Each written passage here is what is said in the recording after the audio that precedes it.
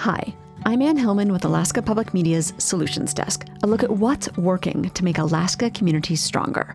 On today's episode, we'll hear one woman's personal solution for a problem it took her years to identify: alcohol and substance misuse disorders.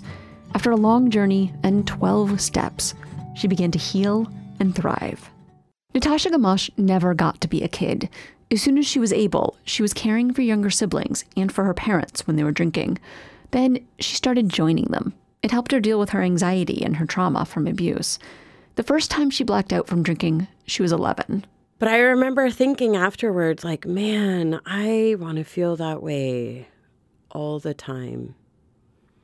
You know, all those stresses that I had, the pressure, the anxiety, the living in this incredible fear. To get rid of those stresses, she drank and used drugs on and off for most of her teens. She tried therapy and medications. But you can't treat trauma when you're living in trauma.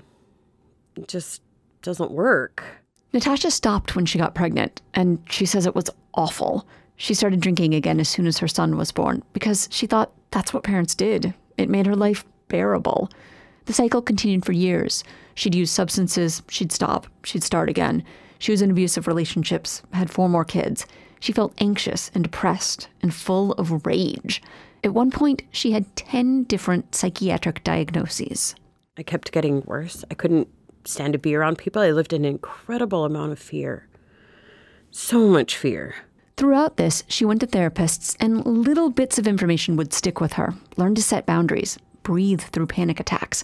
She tried groups, medication, yoga, self-help books, anything she thought might help her get control of her life. But it never occurred to her to stop drinking or using drugs. So I really didn't think I had a drinking problem. I really didn't think I had a using problem. I thought I had a life problem. If you had my life, you would drink the way I drank.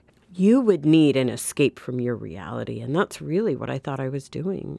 Natasha grew more and more isolated. She gave her kids away to be raised by others. Her abusive husband left her.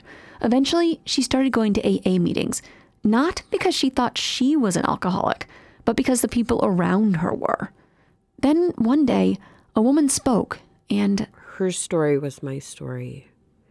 And I heard it for the first time, like that message of, there's hope. So Natasha called her dad, who had stopped drinking years before by attending 12-step meetings, and told him what she heard. She told him she thought she might be an alcoholic. Oh, and then you could hear my stepmom in the background, and she's like, Jay, who's on the phone? And he's like, it's Natasha. She thinks she's alcoholic. And you could hear my stepmom just yell, oh, thank God.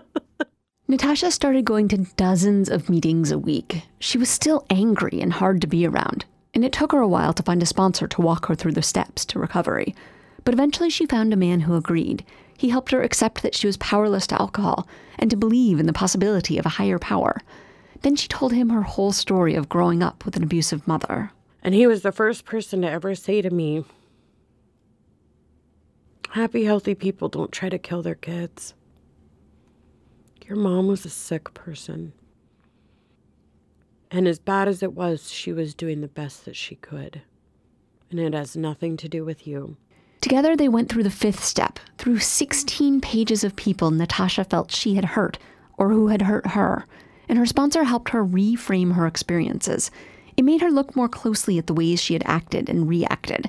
She says a weight was lifted from her, and she looked physically different. So much so that when she had a meeting with the Office of Children's Services a few months later to try to get her kid back, the OCS worker didn't recognize her. You know, they asked me what happened, and I told them, well, I got sober. And they said, we didn't know you had a drinking problem. I said, I didn't know it either.